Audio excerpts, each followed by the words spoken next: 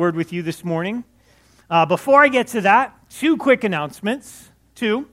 Number one, we recognize, especially it seems for whatever reason in this service particularly, we have a lot of people that have been joining our church family or trying out our church family or checking out our church family or just here to see the circus. Whatever the reason is that you are here, we are glad that you're here because we know that God will use it in some way, shape, or form. However, we recognize and hold to high regard here at Sierra Bible Church that church is supposed to be a community.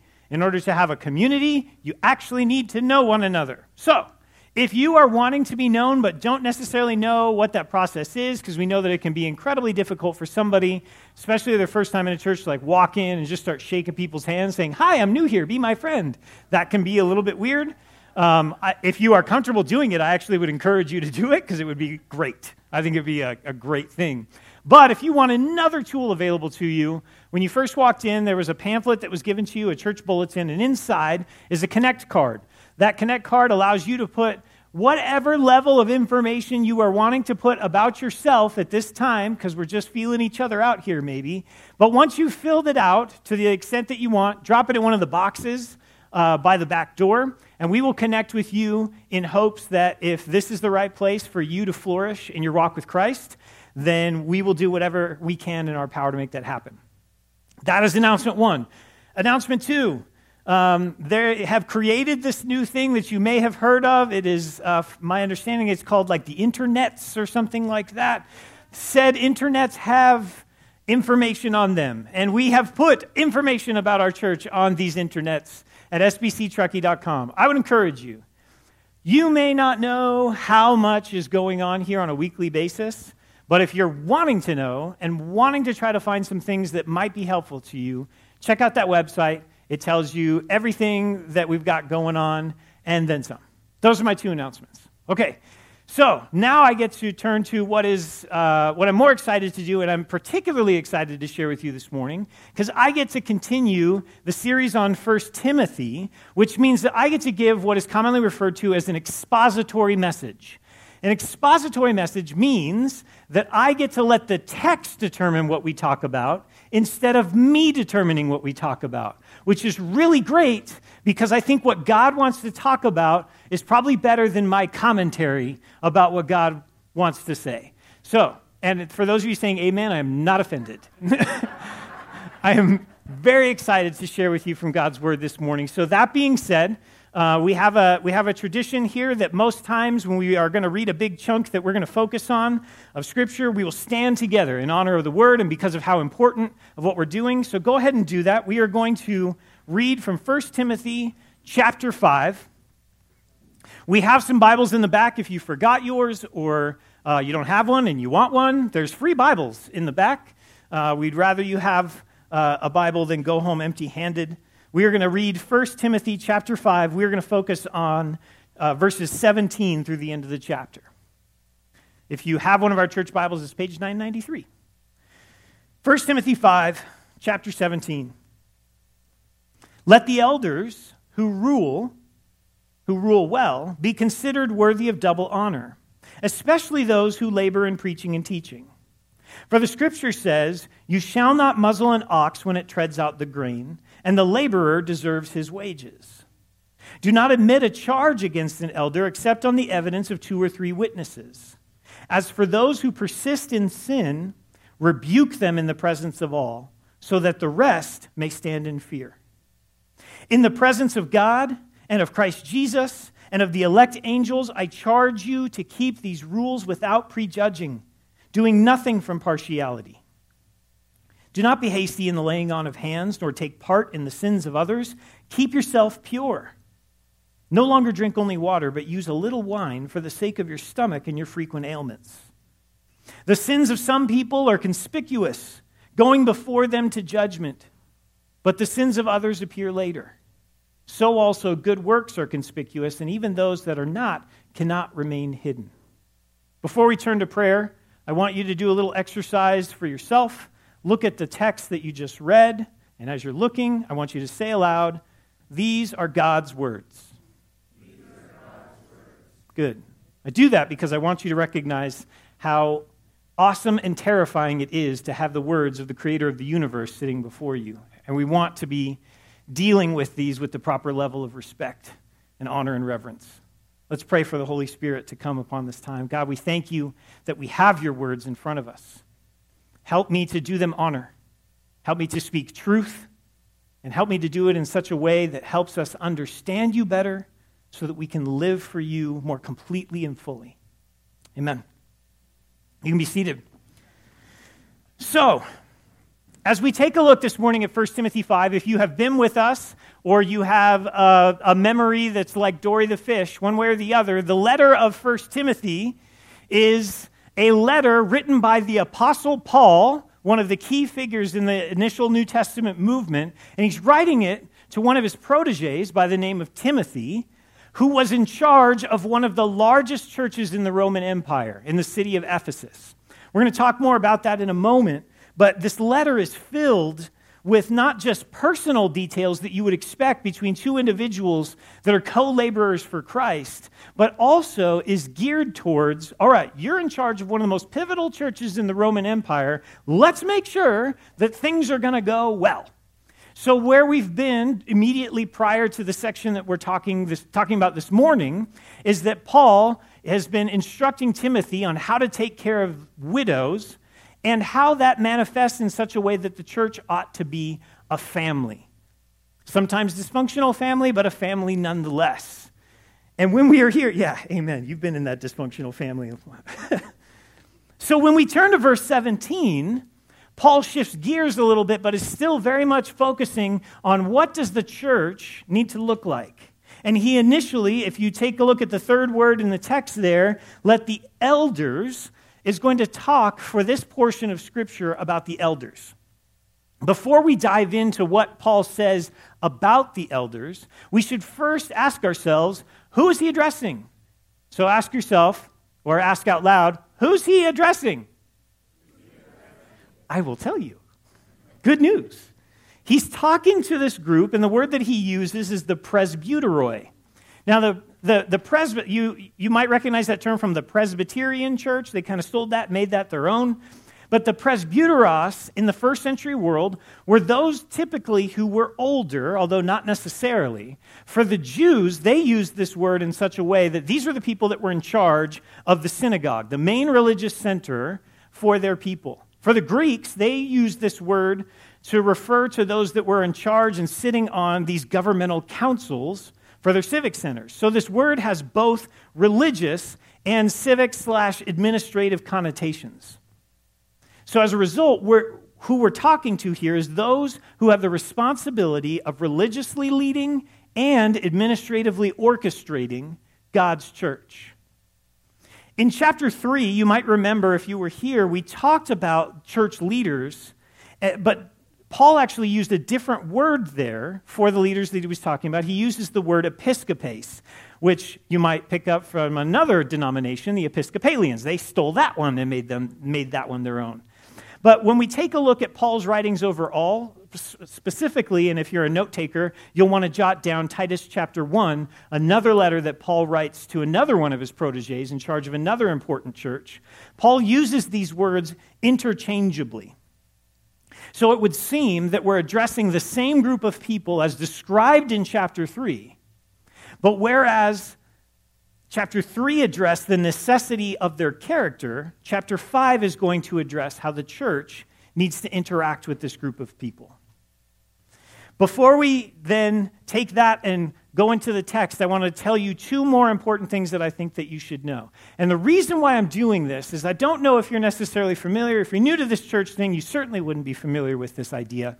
But there's kind of a thread within those that get to speak in front of churches where there's always this balance that we're trying to strike of we want to somehow be entertaining in such a way to not bore you, but at the same time, we want to make sure that we are understanding not just, we don't want to just leave here feeling all good because we were all entertained, but instead we want to actually know what the Bible really says, because these are God's words, as you have just told yourself. And just like you like to be understood clearly, so does God. God wants you to understand his words. The best way to try to study the New Testament, or the Old Testament for that matter, is to try to understand it in light of the historical context, what was going on at the time in which these words were written. That helps us kind of figure out how can we then best apply these ideas to our current life. So, I've tried to give you a little bit of the linguistic context through some words, and they'll be a little bit more punctuated here and there. But I want you to take a look at our church structure and compare it to Timothy's church structure before we then dive in. Because if you're new to the faith, you might be surprised to find out that there are few biblical instructions on how church leadership is supposed to be organized. I don't know if you know that. But as a result, individual churches kind of get to determine what works best or seems best for them. For Sierra Bible Church, this individual church, those who have the responsibility of oversight, our episcopoi or our presbyteroi, fall into a mix of a group of people that we call elders. And I say it's a mixed group. When I say mixed, it's because we have some people in that mixed group of elders who we designate and give the title pastors. Our pastors at Sierra Bible Church are paid leaders. They are paid elders. However, in that group of elders, there are some individuals who are not paid. They still are in the same leadership board of elders, but we have, Pastor Jesse, Pastor Brad, Pastor Caleb, I just forgot a pastor. Thank you. How can we forget Pastor Wayne? I mean, let's be honest, most of us wouldn't be here if it wasn't for Pastor Wayne. That being said, we also have a specific elder that we designate as our senior pastor. That's Pastor Jesse, who bears the brunt of the day-to-day requirements for the church. So if we're going to look at this text today and ask ourselves, to whom does this passage apply? This would most likely apply to that group at SBC that we call the elders, which fortunately is translated as the word elders for your own understanding amazement. Now, that being said, that church structure is not inherent to how you could structure a church. I've already said that. As a moment of contrast, if you take a look at the church of Ephesus, over which Timothy was overseer, you realize that their church structure is really different. If we take a look, and if you wanted to check me on this later, and I encourage you to do so, jot down Acts chapter 19 and 20, which are kind of the brunt of the historical details about how the church at Ephesus came to be and what was going on there. And we know that the church in Ephesus started in the synagogue, the Jewish religious place, but realized for a couple of key reasons that it was going to need to find another place to meet. And so Paul, who was trying to plant this church in Ephesus, actually started using a secular school building to try to share the gospel message. And as more and more people were listening to the gospel and giving their lives over to Christ, they started to organize, according to Acts 20, different groups that would meet in homes. You see, Ephesus was one of the largest and most cosmopolitan cities of the Roman Empire.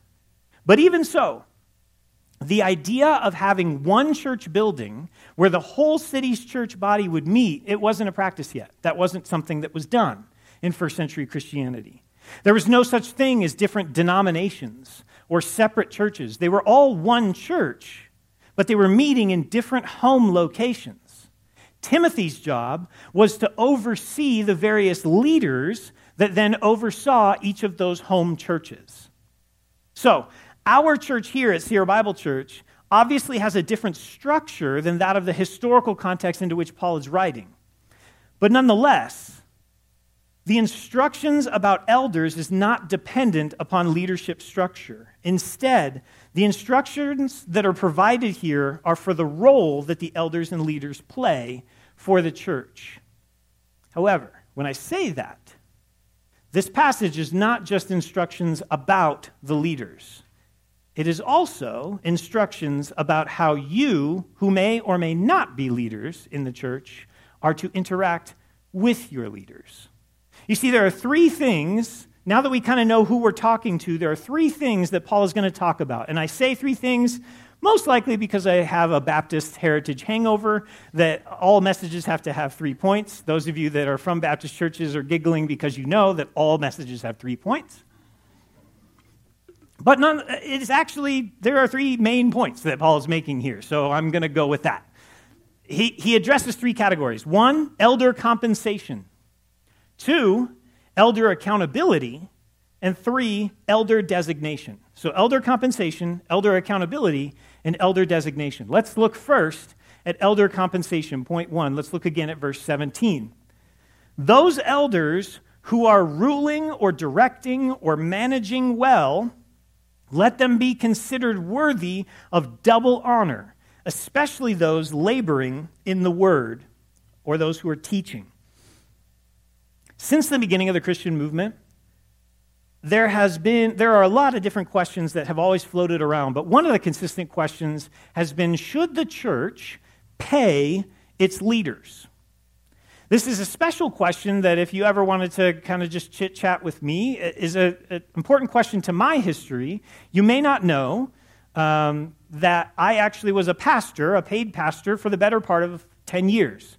And for a variety of reasons, I decided to leave the paid ministry. And a lot of people were telling me, you can't leave the ministry. And I had to spend the next 5 to 8 years explaining to people, I'm not leaving the ministry. I'm leaving the paid ministry. There's a difference. So it's a topic that I feel somewhat passionate talking about. And so I want to understand what it is that Paul actually says in verse 17. What does it mean to give them double honor?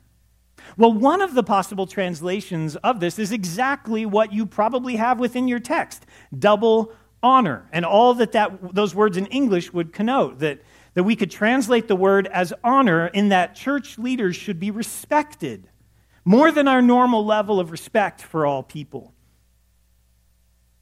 That respect comes because of their responsibility for the people. As I was getting ready to go up to the first service, one of our paid pastors, one of our elders here said, you know what, I would be willing to do away with double honor if I could actually just get a little respect. You know, old like Rodney Dangerfield, like tie tightening stuff. I don't know, I'm starting to get kind of old, but that's certainly part of what Paul is saying. That's certainly within the range of meaning, that we need to be respectful of our leaders. But does it also, or can it also mean financial payment? I'll tell you that the word range definitely allows it. And let me prove it to you in a different way. Before we go back to 1 Timothy 5, keep your finger in 1 Timothy 5 and turn over to 1 Corinthians chapter 9. 1 Corinthians is a letter that I've been meditating on in my personal time with God over the past 6 weeks or so.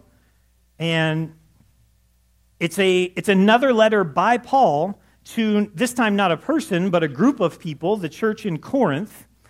And he's addressing some issues that he's heard about that are problems that he needs to talk about, and then things that the Corinthians actually wrote to Paul and said, hey, Paul, what's going on with this? Help me understand this. And so Paul addresses that stuff through his letters to the Corinthian church. One theme that continues to show itself, not just in 1 Corinthians, but also 2 Corinthians, is the fact that there were people that were permeating the Corinthian church that were essentially saying, we are more important than Paul, we've got a better message that we can give you, and you ought to be paying us for that message. Paul addresses this in part in 1 Corinthians 9, and I want you to take a look at 9, starting in verse 9. 1 Corinthians 9:9. For it's written in the law of Moses, you shall not muzzle an ox when it treads out the grain. Does that sound familiar to you at all? Where did it come from? Where have you heard that before? Don't be afraid to answer. Easy one, low-hanging fruit. Where'd you hear it? You heard it this morning, yeah? Where'd you hear it? 1 Timothy 5, right? Paul uses the same argument in 2 different places. Can you do that? Yes. Yes, you can. Now, I love his question. You shall not muzzle an ox when it treads out for grain. Is God worried about cows? That's essentially what he says. Is it for oxen that God's concerned? Does he not certainly speak for our sake? It was written for our sake, because the plowman should plow in hope, and the thresher thresh in hope of sharing in the crop. If we've sown spiritual things among you, is it too much if we reap material things from you? Paul drives his point home in verse 14. In the same way, the Lord commanded that those who proclaim the gospel should get their living by the gospel. The Lord directed that those proclaiming the gospel should be compensated. Paul says it clearly here in 1 Corinthians 9. You can flip back over to 1 Timothy 5. What we're seeing is that the reason why Paul makes the same argument in two different places is that Paul ultimately still wants to make the same point. That it is certainly right for the church to be compensating those who have the responsibility of sharing God's word. Look at Paul's argument for this in 1 Timothy 5. We'll take a look at verse 18. He makes two different arguments. For the scripture says, stop there for a moment, just a little sidebar. Notice what Paul does in order to support his point. He doesn't use a logical argument, what would be reasonable. He doesn't use how he feels. He doesn't use his authority. What does he use? He uses Scripture. Keep that in mind. Now, this is coming from a guy who paid a heck of a lot of money to get a degree in philosophy. I think philosophy actually gets a bad rap, and philosophy is great. But if my philosophy somehow deviates from the truth that is found in Scripture, I'm a crazy person, punch me in the face and don't let me talk anymore. Because Scripture is what we need to be basing as the anchor for our authority. I noticed that none of you giggled. I really mean that. Don't let me talk to you if you find me deviating from Scripture, and you'll see that that is one of the hearts of this passage here. Paul uses Scripture as his main source of argumentation. What is the argument? First, the verse with which we're familiar. It comes from Deuteronomy 25, verse 4. A threshing ox, don't put a muzzle on him. Okay, you may not be familiar with farm terms. I'm not familiar with farm terms. I grew up in Los Angeles, much to my own disappointment. But, God bless Google, I'm able to figure out what threshing actually is. What is threshing? Threshing, and it's probably the easiest way to understand it, is to think about a crop of wheat. There's a part of a crop of wheat that you can eat, and a part of it that you can't eat, right? You might have heard the term separating the wheat from the chaff. The chaff is the stuff you can't eat, and the wheat is what we eat. And in cultures where threshing was still part of the process of processing wheat, that would be common for them to utilize animals like oxen or donkeys to try to work through the process. That process then was guided by a principle that God commanded in Deuteronomy 25:4, that you cannot put a muzzle. What's a muzzle? Where does a muzzle cover? The mouth, right? Right? Some of us are living life under a muzzle these days. But what God says is do not muzzle this animal who you are utilizing to actually process your own food. How unfair is it for oxen who love to eat stuff like wheat to walk around in wheat and not be able to eat any? That would just be mean. And God then directly says, so don't put a muzzle on them. Let them eat while they're working. Paul gives another example from Scripture that it's an adaptation of Leviticus 19:13 or Deuteronomy 24:15. Don't hold back the wages of your worker. That specific commandment in the Old Testament was referencing those who were hiring day laborers. Hey, don't be holding back their money, and it's specifically told to them, give it to them at the end of the day. No, 2 weeks later you're going to get a check in the mail. They need that money right now because they're living right now off of the work that they're doing for you right now. So pay them. Now, interestingly, I don't know if you caught it, but in 1 Corinthians 9:14, Paul says the Lord gives a commandment, and I think he might actually be even referencing Jesus, who, if you took a look in Matthew 10:10 or Luke 10:7, you'll notice that when Jesus sends out his disciples to declare the good news of the kingdom, he tells them God is going to provide for their material needs. If you remember those passages, and this is going to be a question for the super Bible nerds among us, if you remember those passages as he's sending out the disciples, how is God going to provide for the disciples' material needs? Do you remember? It's all right. Don't be afraid. How would he provide for their material needs? Yeah, don't be afraid to give that answer. Yeah, the people that they stayed with. Jesus is saying, hey, you don't need to take a bunch of extra stuff Because when you go to the house of somebody and proclaim to them the good news of the kingdom, they are to provide you with the things that you need. In doing this, Jesus inherently commanded two things. Number one, that those who are going out and proclaiming the word were going to trust God to provide them through other people. But number two, he also inherently then is making the statement, hey, those of you who have received the word of God, you've got to support this person who's telling it to you. You've got to be hospitable with the material needs of those who are declaring the kingdom of the gospel to you, or the good news of the gospel of the kingdom. That's what I meant to say.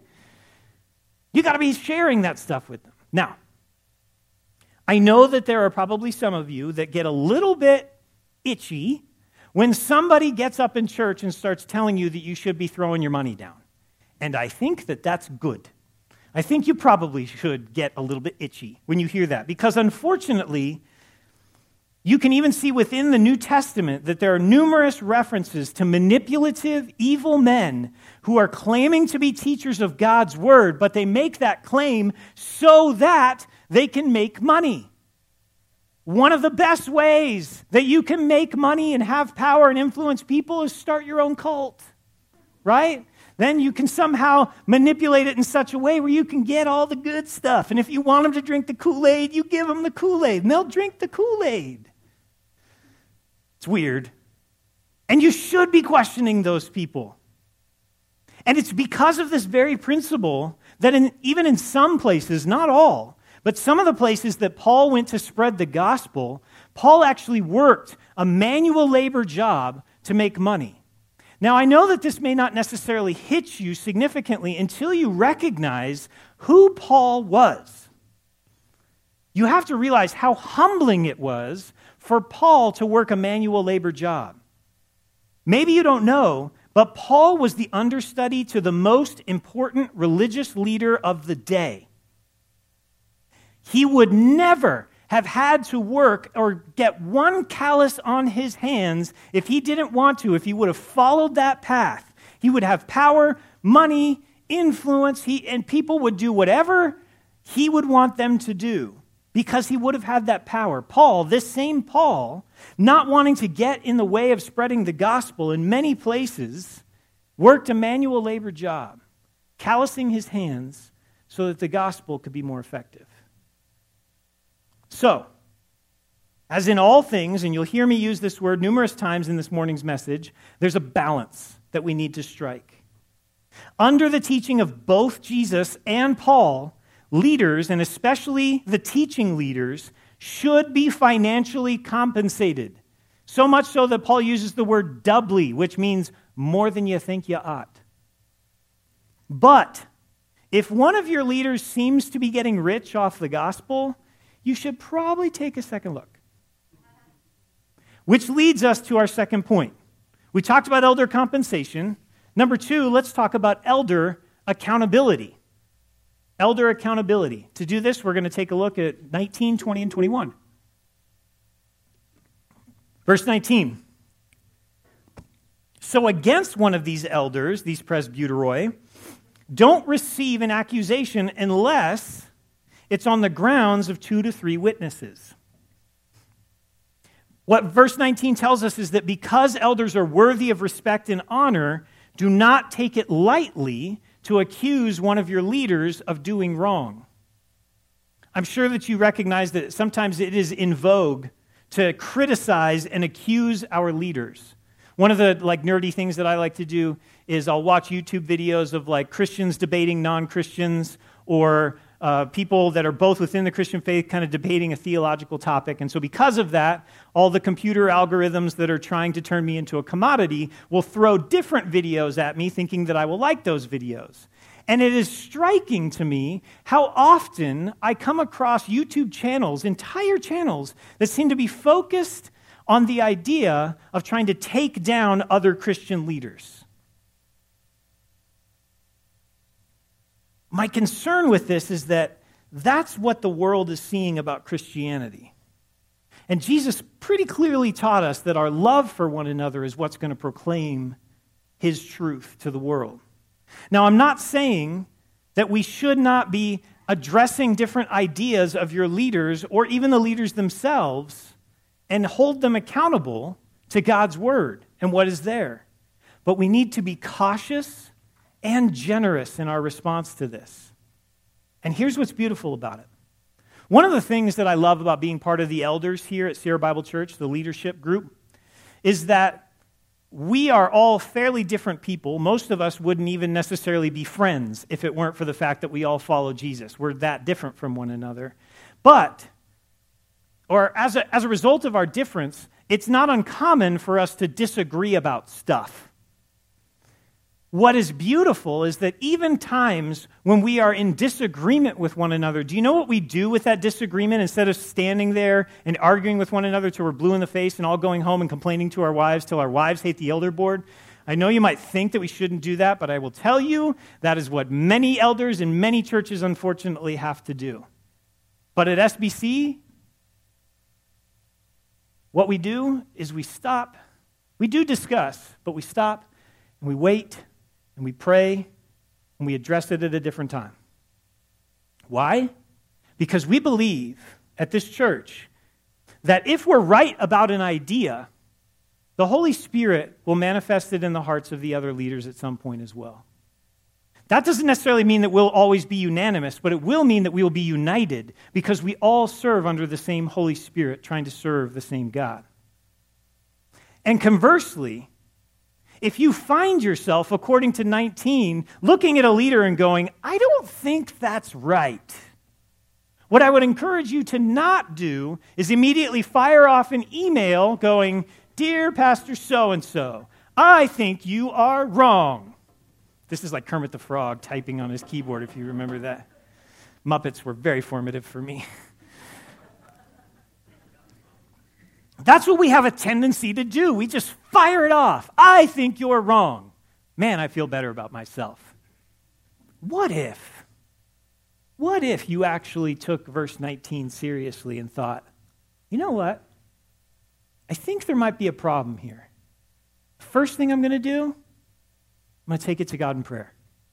I'm going to try to seek the Holy Spirit and see if this really is an issue and trust that if it is, and you are right about this leader being wrong, I can guarantee you that God is going to place it on the hearts of some other people, and that idea is going to be able to get addressed. That problem will be solved.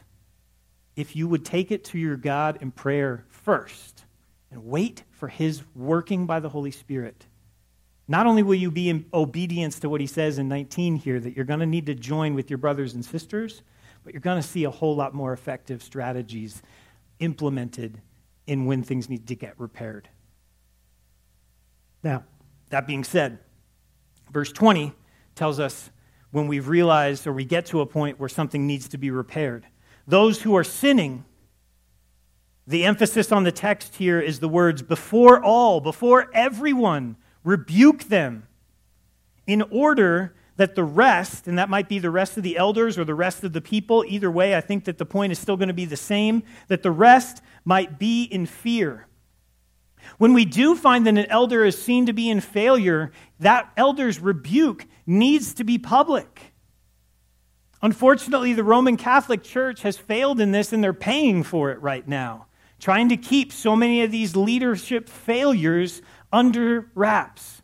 And they come out eventually, and it causes so much damage to the gospel. Now, when we rebuke these elders publicly, we're doing it in order to teach the people a very important concept, that if your leader can fail, you ought to be able to look at yourself and go, holy cow, if that person who I thought was like super duper spiritual guy has like a Jesus cape and sleeps next to a cross, if they can mess up, I can mess up too. It's not for the purposes of trying to cause that elder any shame. It's really not. Instead, it's to try to help people self-examine, knowing that Satan wants to cause all of us to be torn from the church, all of us to fail. Which is why verse 21 tells us what it does. That Timothy is getting implored, charged by Paul before God and Christ Jesus and the elect angels that you guard these things without predetermination or discrimination or bias, that your decision-making be without partiality. Why do we have to do this? Because God is watching, and Jesus is jealous for his church. And the angels are watching how we are going to employ God's justice in Jesus' church. So friends, no one gets a pass. There's too much at stake. Way too much at stake. And it is because of this significant responsibility of the leadership of Jesus' church why we need to be so careful in the leadership selection process. So this is what we turn to in the last section of the passage. We've talked about elder compensation, we talked about elder accountability, and now we're going to talk about elder designation in 22 through 25. Look again at verse 22. Do not quickly lay hands upon another, nor fellowship in their sins. Keep yourself pure. And that word there has overtones of righteous and godlike and holy. You need to slow down, Timothy, on your laying on hands. Now, this whole concept of the laying on of hands may be a very confusing concept to you, and I think rightfully so. Paul actually mentioned it in chapter 4, that Timothy had the elders lay hands on him as he was preparing for his responsibility in ministry over the Ephesian church. What I wanted to do in preparation for the message was to try to take a look at every time that phrase was used, the laying on of hands, and try to understand it in the New Testament. And the majority of the times that it shows up, especially in the Gospels and Acts, it seems to be referencing the process by which one individual is being used by the Holy Spirit to physically heal another individual. However, there are a couple of times where we see the meaning that I think is more appropriate for our text today. In Acts chapter 6, verse 6, and in Acts chapter 13, 3, let me just briefly tell you what you can find there. In Acts 6:6, the apostles lay their hands on newly selected deacons to prepare them for the special ministry of the church. In Acts 13:3, Paul and Barnabas are designated by the laying on of hands to represent the church on the missionary journey that they're about to embark on. So, what is the significance? What's the understanding? Well, given the context, it seems that Paul is encouraging Timothy to cautiously designate his new leaders. Why? Because the message of the church is going to be associated with that leader. Most people, even you this morning, you will probably not remember the majority of what I've said. Actually, you won't remember the majority of what I said. But, you ever heard that phrase before? Like, people won't remember what you say, but they'll remember how you made them feel? When you get designated as the leader in the church, and then you fail, no one's ever going to remember what that leader said. What they end up remembering is that leader failed, and how that influences the church as a whole, and how that shapes how people see the church, which is why the enemy loves attacking, tempting, and making fall the leaders within the church. I don't necessarily need to name names, and I don't encourage you to go do the research, but we even saw it within the last couple of weeks. One of the most beloved Christians of our time, whose name was the most recognizable, or one of the more recognizable, was known to have all of these secret sins that now are finally kind of trickling out. And I pray that the enemy does not use that to damage all of the wonderful things that this leader did. Even tomorrow, we celebrate Martin Luther King Jr., and I don't know where you necessarily land in terms of his spirituality, although I think there's a good argument to be made that he was trying to serve Jesus by what he did. That man was plagued by temptations and failures that the church used to accuse him and not listen to what he had to say.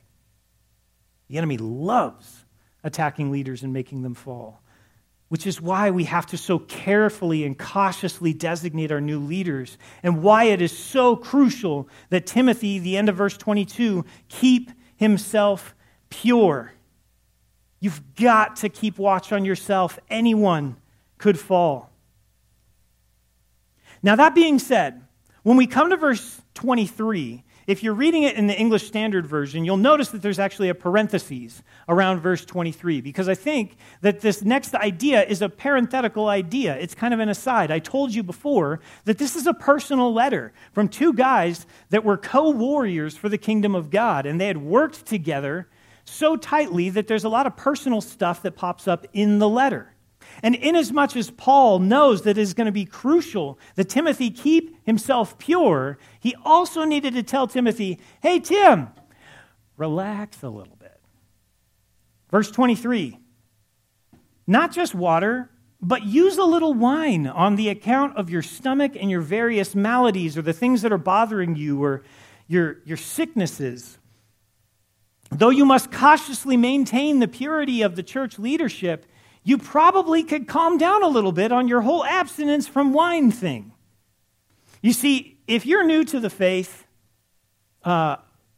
you may blessedly have no idea of the fact that the church has a very complicated history with alcohol. And it kind of started with the start. I don't know if you know this, but Jesus was the best winemaker that ever lived. First miracle, first way that God's power was shown through Jesus, he made some good wine and made it for people that had already been drinking in violation of ABC law. And that practice somehow even trickled into the fact when you read 1 Corinthians 11, the church in Corinth was meeting in different homes, and when they would meet together, they would celebrate and have a meal with one another. Sidebar moment, okay, just for a moment. I'm just going to jump onto my soapbox. I'll jump back off in a moment. What the Corinthian church was accused of was partying too hard when they got together. Because instead of, I don't know if you've taken communion before, and I can say this because we're not, so I don't have to cause a problem with it, but it has a tendency to be this very solemn affair. We have to be quiet and be introspective, and it's good to be introspective. Paul instructs us to do that when it comes time to take communion, but communion is a celebration, not a time for sadness. It would be okay for us from time to time when we take communion to take communion as opposed to take communion. Both are okay. Balance, right? Want to balance it out. But what Paul was sharing in 1 Corinthians 11 was that as the people were getting together to take communion, the people were just getting drunk off their rear end, and other people, especially the people that were showing up late, would have nothing to eat, nothing to drink, and somehow that was communion. Paul's main concern was not the alcohol in the moment. Paul's concern was that when you come to take communion, you do it as a community. And if you're showing up to get drunk to celebrate Jesus, you probably need to check yourself. That seems like a fair point, doesn't it? It was because of the church's complicated relationship with alcohol that Timothy actually had decided to just abstain altogether. I'm just not going to do this. Paul tells him that even though you've got to stay pure, Timothy, you probably could calm down a little bit. The emphasis in the text is a little bit. You could use a little wine. It might even help out your stomach a bit. In the first century, it was actually thought that wine would actually have some medicinal assistance to an individual for a variety of reasons. So that being said, in this parenthetical comment, none of this text is arguing that, friends, that if you choose to abstain from wine, God commands you to drink. That is not what I'm telling you right now, okay? Again, balance. Some of you in this room, some of you watching online, certainly some people outside of this building probably should abstain from alcohol. But some of you could relax a little bit. It's okay. There's a balance to it. Now, remember, Paul was sharing this in the midst of a larger context of ensuring the personal purity of both Timothy and his leaders. And verse 24 to 25 shows us more reasons why. Verse 24, some men's sins are evident or obvious or known, and they go before them into judgment. There's almost like a word picture there of somebody like the sin dragging a dog on a leash, dragging them into judgment, but others pop up afterwards.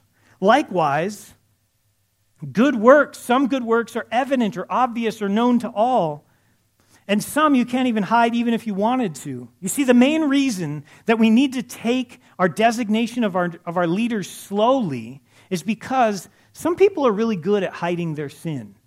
Some people, it's really obvious that they're a sinner, right? I mean, some sins are just like super obvious. The like super boastful person or super prideful person or super greedy person or whatever the case may be. Sometimes that stuff is completely obvious. But it's also really easy to look super holy for like an hour on Sunday morning, isn't it? Which is why, friends, not to tell you that you're not enough, but what we're doing right now, it's not enough. And it's not because I need you to do more. I'm not saying Jesus needs you to do more.